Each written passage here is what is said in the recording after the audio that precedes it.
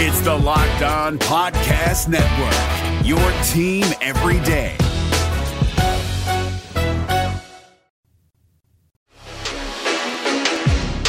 This is Superior Sports Talk with Reggie Wilson and Luke Inman, part of Locked On Sports Minnesota, and it starts now.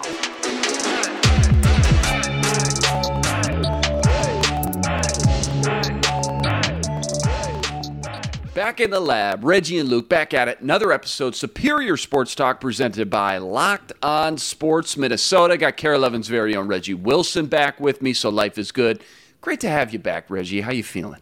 Great to be back, man. Got my father-in-law married over the weekend, and we're back at it talking sports. Yes, sir. Fun show lined up today. We're breaking down the Vikings offensive tackles and where they rank among the rest of the NFL and the NFC North, plus talking some Twins and what the second half game plan needs to look like later. I'm putting Reggie on the hot seat with what does it mean. All coming up on Superior Sports Talk. Remember to follow along on the Locked On Minnesota YouTube channel. Hit the subscribe button. And on Twitter, smash that follow button at Locked On MIN. To football we go. 56 days until week one of the NFL season kicks off. ESPN's latest article ranks the 10 best offensive tackles in football. 50 NFL scouts, coaches, front office members huddled up, made their rankings. Fans are still hoping for Brian O'Neill to get some credit that he deserves nationally, and he does land on the honorable mentions list here. Alas, no Vikings in the top 10. In fact, just one NFC North tackle made the list. Who else? David Bakhtiari lands all the way at number 3, despite missing all of last season with a torn ACL. Reggie, we talk about this offensive line being the major wild card for KOC's success and how he can help bring Kirk Cousins to the next level. But when you really boil it down, most of those discussions fall on the interior line with center Garrett Bradbury and the right guard job that's wide open right now. When it comes to the tackles, however, it does feel like there's a lot more optimism and kind of peace of mind, not just for this season, but for the next handful of seasons with two young, talented pieces on the bookends of this Vikings unit. Yeah, you got two guys locked in Darrisaw and O'Neill. And, I think next season or after next season, O'Neill probably makes that top 10. He finally, gets on the radar of some of these national pundits and analysts, and he cracks that top 10 next year, because I see some handful of names on here that, may not even be on here next year when it's all said and done. So, I'm interested to see, how this list looks a year from now. But I think what we're hoping for is that Darrisaw takes another step forward. No more musical chairs with him and Rashad back there. Is he going to play? Is he going to, start? Well, okay. Is he going to get pulled? And then Darrisaw's coming in. And, it was just a lot going on. And it was a lot to kind of, God bless Kubiak. Okay, he was doing the best that he could. That offense was doing the best that they could. But they were maybe a little bit out of their league when it comes to just trying to make sure the offense was what it needed to be. And, there was just a lot of things that it seemed like they were experimenting, they were tinkering with, and some things worked, some things didn't, but they just couldn't get to a consistency last year. And I think that was probably the biggest thing, because you saw flashes with this offense because the talent is there. You're just like, wow, like they could do so many great things. But then there were also times where you just saw some lulls, where you just saw, free guy just running at Kirk Cousins, and all he can do is just, clam up and just take the sack. And so I think the best case scenario for this offensive line is for these bookend dudes to just become those dudes. Maybe Darrisaw makes the honorable mention next year. Maybe he makes the top 10 next year. Maybe he just shows us a lot. When he got drafted, he was like, look, Kirk, nobody's touching you. And, when you make those type of declarations, it's like, all right, okay, come on with it. You got to bring it. And I think he is capable. I think he is a very talented offensive lineman, but we just got to see him do it on a consistent basis. When it comes to O'Neill, I think he's just going to wake everybody up like, I'm good, y'all. Hello. I'm here. I'm up in the bold north. I know it's cold up here, but y'all have to pay attention. Knock all the snow off your eyebrows and look up. Look up north. I'm up here balling. I'm up here pancaking. No syrup. And so I think that's the thing that I look to see next season from this unit, and they'll figure out the interior thing. I think this offensive staff is capable enough to figure it out, to be able to make a declaration, make a decision on a week-to-week basis without messing with the synergy of the line. Because back in the day, well, it's really not back in the day, but when Romo was playing, that Dallas offensive line, like, man, and then they like fumbled their way into La'el Collins, and then you got Tyron Smith on one side, you got all these Zach Martin, all these guys on the inside, and you're just Cooper, like all these guys just Pro Bowl players at each position, and you're just like, wow, like this is amazing. And the biggest part about that was synergy. Like those guys were starting week to week together, and if the Vikings can get to some level of synergy with 5 just straight guys, just this is our unit, I think they could do some damage. Yeah, if I had a few bucks, might throw some money down on the Vikes this year. Well, you can with Dave. Tight on Cash. Dave is a banking app that can help you get $500 instantly. Download the Dave app. That's DAVE. Sign up for an extra cash account and get $500 instantly. Terms and conditions, go to dave.com/legal. Instant transfer fees apply. Member FDIC. Couple great points I want to touch on. You're right. Kubiak. Boy, a lot of different variables and elements going on. You got Zimmer breathing over your shoulder. Don't turn the ball over. Still ended up top 10 offensively in a lot of categories last season, given all that. And really, at the end of the day, I think it's clear it was never the offense's fault, really, at the end of the day, when you're playing with a defense that ranked 31st one year, 27th 2 years ago. The talent, you're right, is all there for the molding. And then as far as these 2 bookend tackles, I think we've flung out some stats before on Brian O'Neill. Over 1,000 career snaps, just 4 sacks allowed. He is one of the most underrated right tackles, or offensive tackles for that matter, in the entire league. Back to the list here for a second. Here's what's absolutely wild about this thing. They're almost all first-rounders. Even the honorable mention, 8 of the 10 guys on the list are first-round picks. We talked about linebackers and wideouts and how many of those guys on the list, in fact, weren't taken in the first round. Those are the positions you wait on in the draft if you're a GM. Take risks on high-upside guys with the physical tools, the DK Metcalfs, the Tyreek Hills, so to speak, the Stephon Diggs, right? And you take your first-round picks. I mean, history has shown us anything. You invest them into the trenches, offensive tackles, defensive ends, and edge guys. Maybe cornerbacks would be the 3rd premium position in this pass-happy league you want to spend your early picks on. But no list that we've gone through here on this show has the ratio that equates first-round picks to success when it comes to the best players in football like this one. So simply put, you get what you pay for when it comes to drafting offensive tackles. Only David Bakhtiari, who many still say benefits greatly from playing with Aaron Rodgers, who's got that ability to manipulate the pocket and escape from sacks so well, and Terrell Armstead, who's all the way at number 10 on the list, were drafted outside the first round. So that's pretty wild. The other thing I got to mention here is yesterday, Reggie, you weren't here, but Sam and I broke down the top 10 guards. 2 of the top 5 guys in the league, Brandon Scherff and Joe Thuney, could have been had in free agency, and you could have turned a weakness into a strength if you just kind of admit defeat and say, yeah, you know what? Okay, we have a hard time drafting and developing these guys, and let's just go out and pay top dollar for one. Well, on this list, you've got Trent Williams as the number 1 tackle in the NFL. Do you remember what the Niners traded for Williams from Washington just a few years ago? It was just a 3rd and a 5th rounder for the best tackle in football, man. That's nuts. So teams and front offices that are willing to trade their day 2 and day 3 draft picks for these kind of disgruntled yet highly talented veterans get a huge payoff. And that was another time I can recall Vikings front office just kind of missed out on a huge opportunity by not being aggressive. And sometimes that's the difference between an 8-8 team and a team that can go deep into the playoffs like the Niners have done for the past few few years. Last one as we wrap up. Quick look at the rest of the NFC North. Bakhtiari at number 3, even though he didn't play at all last season. O'Neal and Penei Sewell on the honorable mentions. Just your quick thoughts on the NFC North tackles for both today and kind of the long term.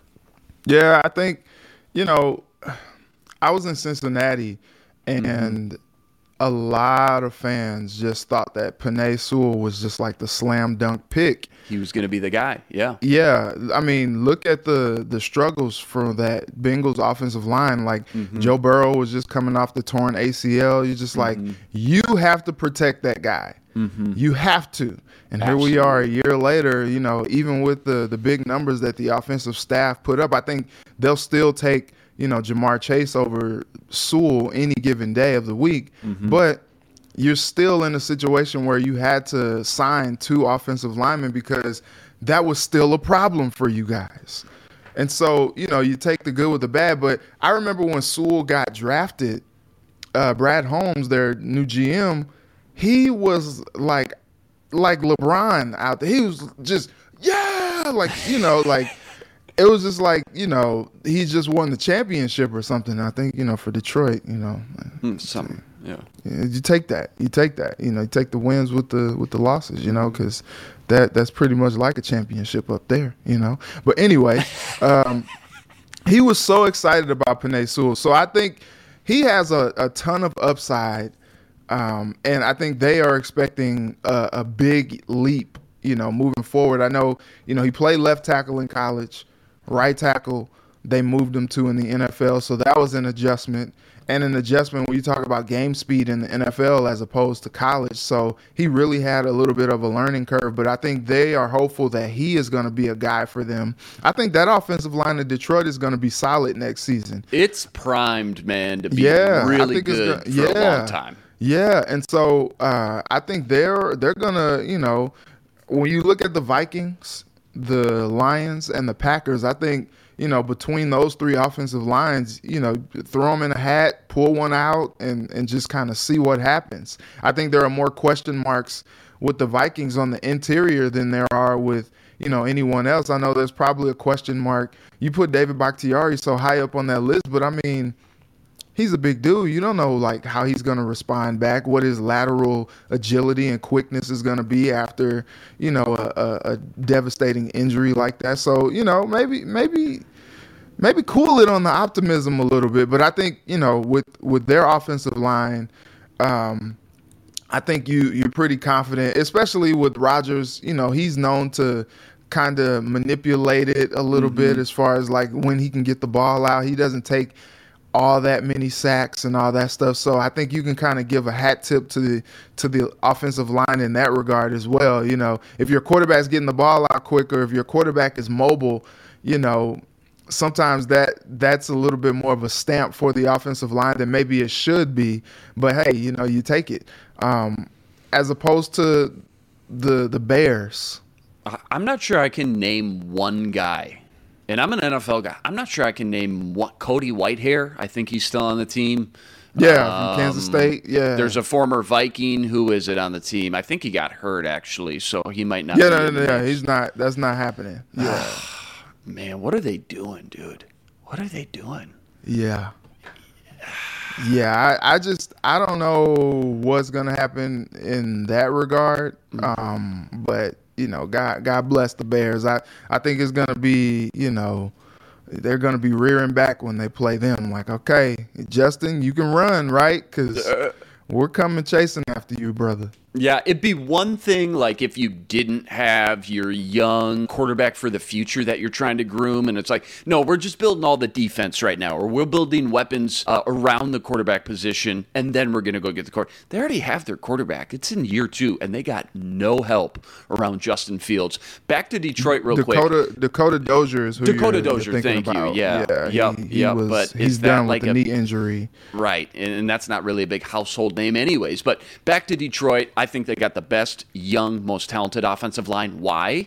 They went out and invested 3 first-round picks, Taylor Decker, Frank Ragnow, and now Penei Sewell, Jonah Jackson in the middle, and then you hope just one younger, maybe day 3 kind of draft pick or UDFA can kind of step up and you find a diamond in the rough there. But they got what they paid for, and they're going to be really good for a long time. Packers, as you mentioned, what a huge advantage when you're building a team and roster and your offensive line specifically to be able to get away with third, fourth, fifth round guys because you got a guy like Aaron Rodgers that besides maybe Brady, nobody manipulates the pocket, gets the ball out quicker, and escapes pressure and creates plays outside the pocket on the run better than Aaron Rodgers. So is David Bakhtiari the David Bakhtiari that we know, not in Green Bay? If he's playing for the Chargers or if he's playing for the Rams, is he the same guy? I tend to, I don't think so. But, again, Bakhtiari, fifth-round guy, John Runyon, Josh Myers,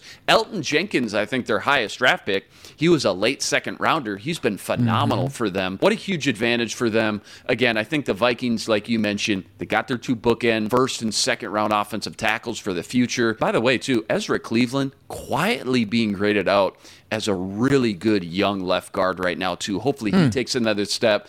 And then for those last two interior positions, center, right guard, think about it on paper. You've got a first-rounder in Bradbury, a second-rounder in the guard they took this year from LSU, and then a third-rounder in Wyatt Davis. You got 3 top third-round picks. All you need is 2 of those guys to kind of flip the switch and pan out for you. So the talent is there for coaches. They just need to figure out how to mold these guys and put them in the best positions to go out and play. Last quick thing, tough for me as a draft guy to see Rashawn Slater after just 1 year already on the list as the fourth best tackle in the NFL, because the Vikes were hoping he would fall to them because they were going to take a tackle no matter what. And he almost did. If he would have got past the Chargers, no other team between the Chargers and Vikes were going to target a tackle. He gets sniped by the Chargers. Vikes take Harris, obviously, who could still be a really good, solid player. But to be so close to an absolute elite blue-chip guy, it kind of stings a little bit. Pretty cool to see these rankings, get some healthy debate going. We want to hear from you. Go comment on the YouTube channel. Let us know what you think. 56 days until week 1 of the NFL season. Vikings training camp nearly 1 week away. Until then, Reggie and I got you covered every step of the way. All right, to baseball we go. Your Minnesota Twins, living fans' worst nightmare right now. 27-16 start. But since then, they've gone sub 500 the rest of the way. Watch their lead in the division disappear again. Reggie, let's talk trades here because the deadline is quickly approaching.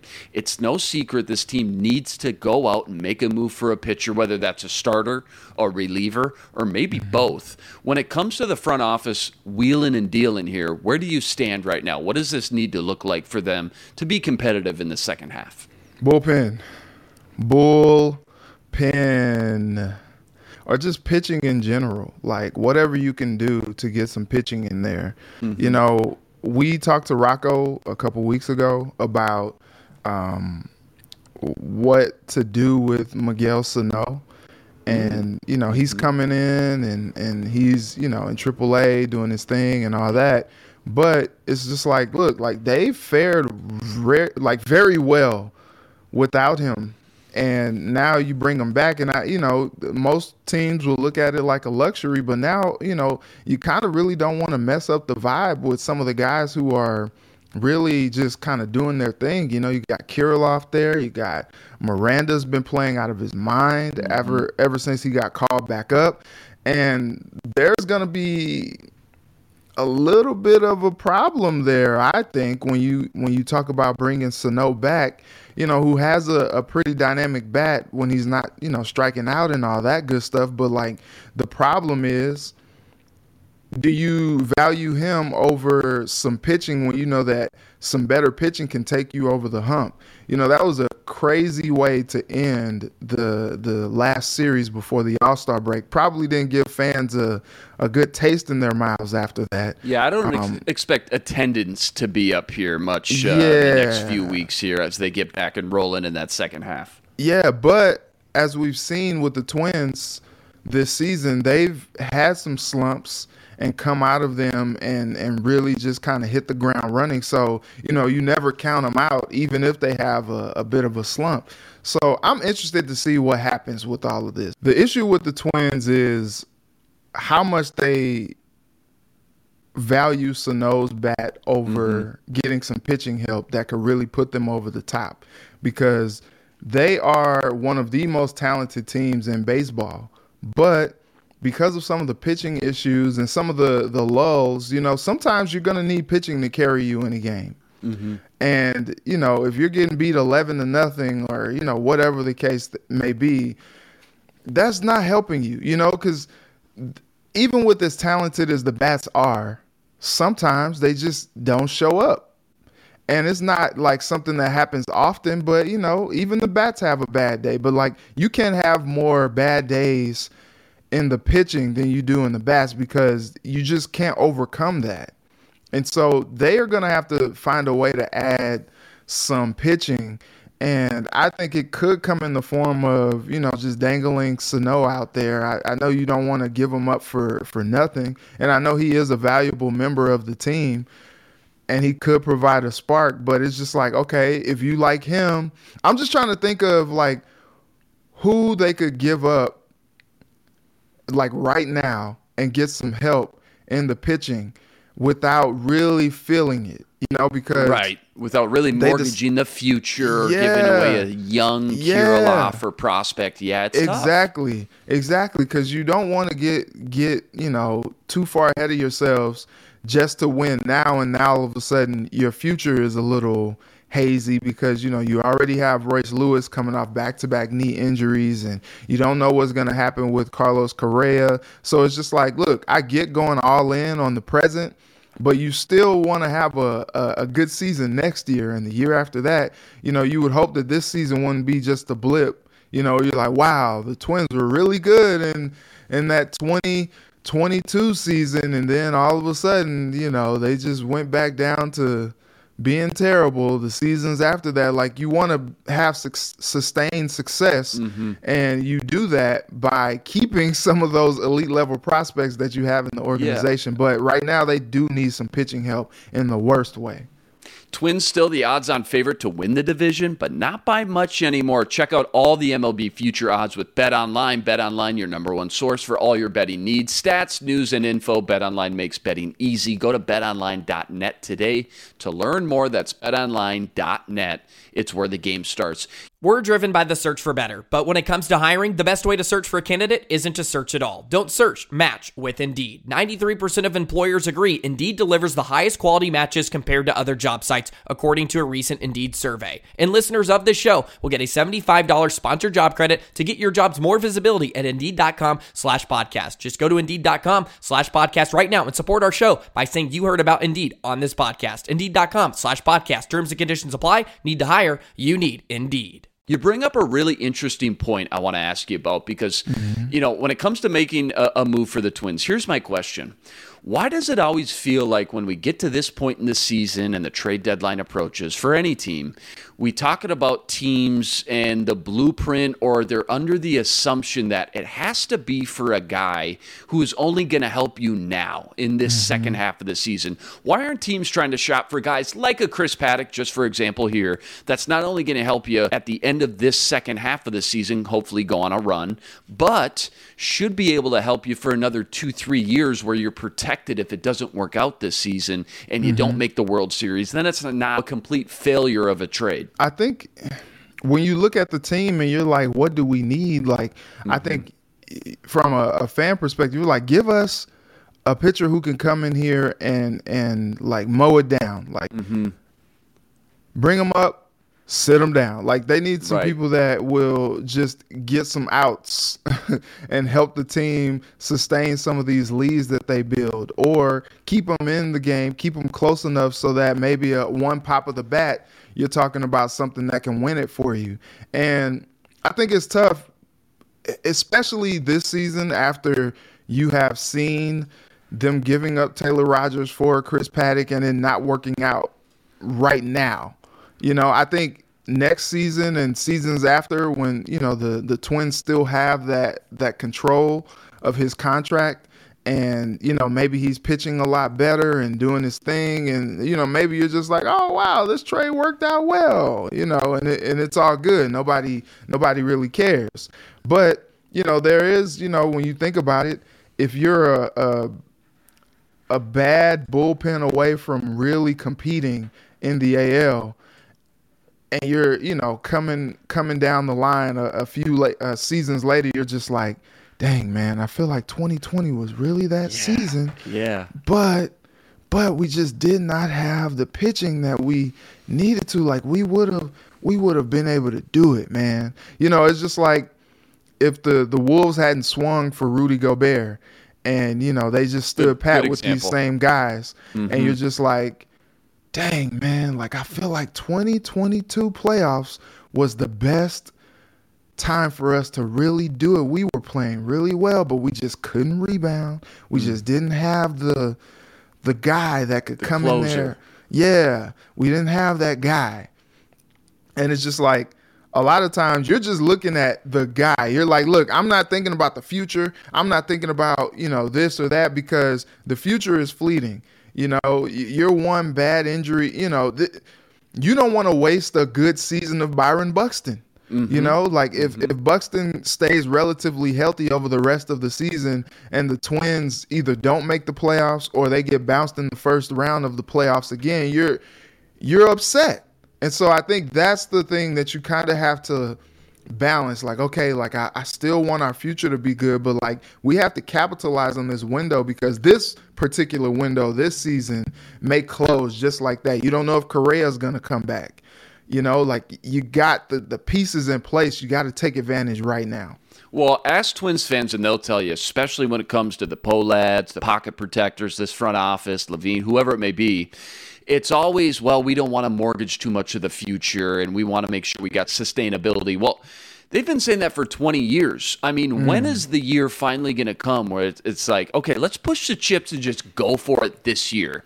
Because for the last 20 years, that's always been the case. They play small ball. They build through their farm system. They don't make the big trade and give up the big name and mortgage the future. Well, eventually, you have to say, okay, maybe this is the year we're close enough. Let's make the big move, even if that costs us a year or two down the road. Because over the last 20 years, maybe even longer, they've just never pulled the trigger. So eventually that time has to come. And I think you're right. Maybe that window is right now with guys like Correa, healthier Buxton, things like that. Nice 6-day break, rest for the Twins during the All-Star break. They need it when they come back. They start the second half, 7 games on the road with Detroit, Milwaukee, and San Diego. Home run derby last night. All-Star game tonight in L.A. We're keeping tabs on Buxton and our eyes, no doubt. Rest assured, Reggie and I got you covered this week to break it all down. All right, time has come. Favorite segments here. I'm putting Reggie on the hot seat, covering all the latest hot topics in Minnesota sports called What Does It Mean? First one up, ESPN broke down the NBA Summer League with some superlatives, and when it came to most fun to watch players, Timberwolves rookie Josh Minott landed on the list of 3 with Kenny Lofton Jr. and Matt McClung. The article noted Minott's above-the-rim finishes and blocks made him a must-watch and earned him a full NBA deal as a second-round pick. What does it mean for the T-Wolves' present and long-term plans with the rookie who feels like a safe bet to have a role in the Timberwolves' plans in 2022? So, okay, here's the thing. It's Summer League. That's why I was just like, okay, guys, we get it. Like the Chet Holmgren agenda all throughout Summer League was wild. I was like, okay, Chet Holmgren you guys. Propaganda all around me. Yeah, I'm just like, okay, guys, we get it. Okay, but wait until he gets in the game against Giannis. Wait until he has to guard Anthony Davis. Like, can we just cool it a little bit, okay? Like, he's an exciting young player, and I'm excited to watch him play. He does some really great things on the court. I think he is the realization of maybe, what people thought Porzingis could be if he really, like, reached his potential. I think he has a high upside, but it's just like, come on, guys, let's cool it. Like, because all the praise that you're getting, the minute he gets posterized, all of a sudden Bleacher Report is going to be putting all those emojis and all that, like, Giannis caught a body or, whatever the case may be. So when I look at Minott, he was drafted as kind of like a developmental guy because he only played a year at Memphis, and some thought that he could have stayed at Memphis and really just kind of developed his game a little bit more. Well, thankfully for him, he bet on himself, took a chance on himself, played really well in Summer League, and parlayed that into a nice little deal for himself that he wouldn't have gotten had he stayed in college. So that's true. Kudos to him for that. But, like, okay, he showed some flashes with shooting ability. Athleticism is out of this world. Like, the dude is 6'8". He's blocking shots. Great He's wingspan. dunking out of the gym. Yeah, like the dude is 6'11" wingspan. Like, the dude has some talent, but it's another level when you talk about, because he's a wing player. You think about some of the best wings in the league. You think about Kevin Durant. You think about LeBron James. When you're thinking about guarding some of those guys, you're like, well, I don't know if I trust him just yet. Not yet. Going up against those guys, like, I don't know about that just yet. Just calm it down a little bit. But what I do think is, in some of these games where, and not like garbage time, but, maybe not a high leverage situation, or maybe, you're just like, okay, let's get him some good minutes in there. And you just hope that the plus minus works out on your side when he's in there, and when he's out there, you're going to get maximum effort. If nothing else, from these summer league games you saw, the dude hustles, and he has a fire about him. Like, I really like his energy and his spirit, but it's just kind of hard to translate that to the next level when you're playing against guys who are also hoping to get on in the league, and guys that, a big amount of guys that are probably going G League or may not even make the final roster when it comes down to it for the start of the season. All right, that's a wrap. Back here tomorrow breaking down more Twins, Vikings, and plenty more. Remember to like, rate, review, and subscribe to the YouTube channel. Join us every day for another episode covering all the biggest topics in Minnesota sports. He's Reggie Wilson. Follow him on Twitter at Reggie Wilson TV, and every day on KARE 11. I'm Luke Inman on Twitter at Luke_Spinman. Tune in tomorrow to Superior Sports Talk, part of Locked On Sports Minnesota. For Reggie, I'm Luke. Until tomorrow, signing out. Be blessed. Spread love this week. This is Superior Sports Talk with Reggie Wilson and Luke Inman, part of Locked On Sports Minnesota. Hey, Prime members, you can listen to this Locked On podcast ad-free on Amazon Music. Download the Amazon Music app today.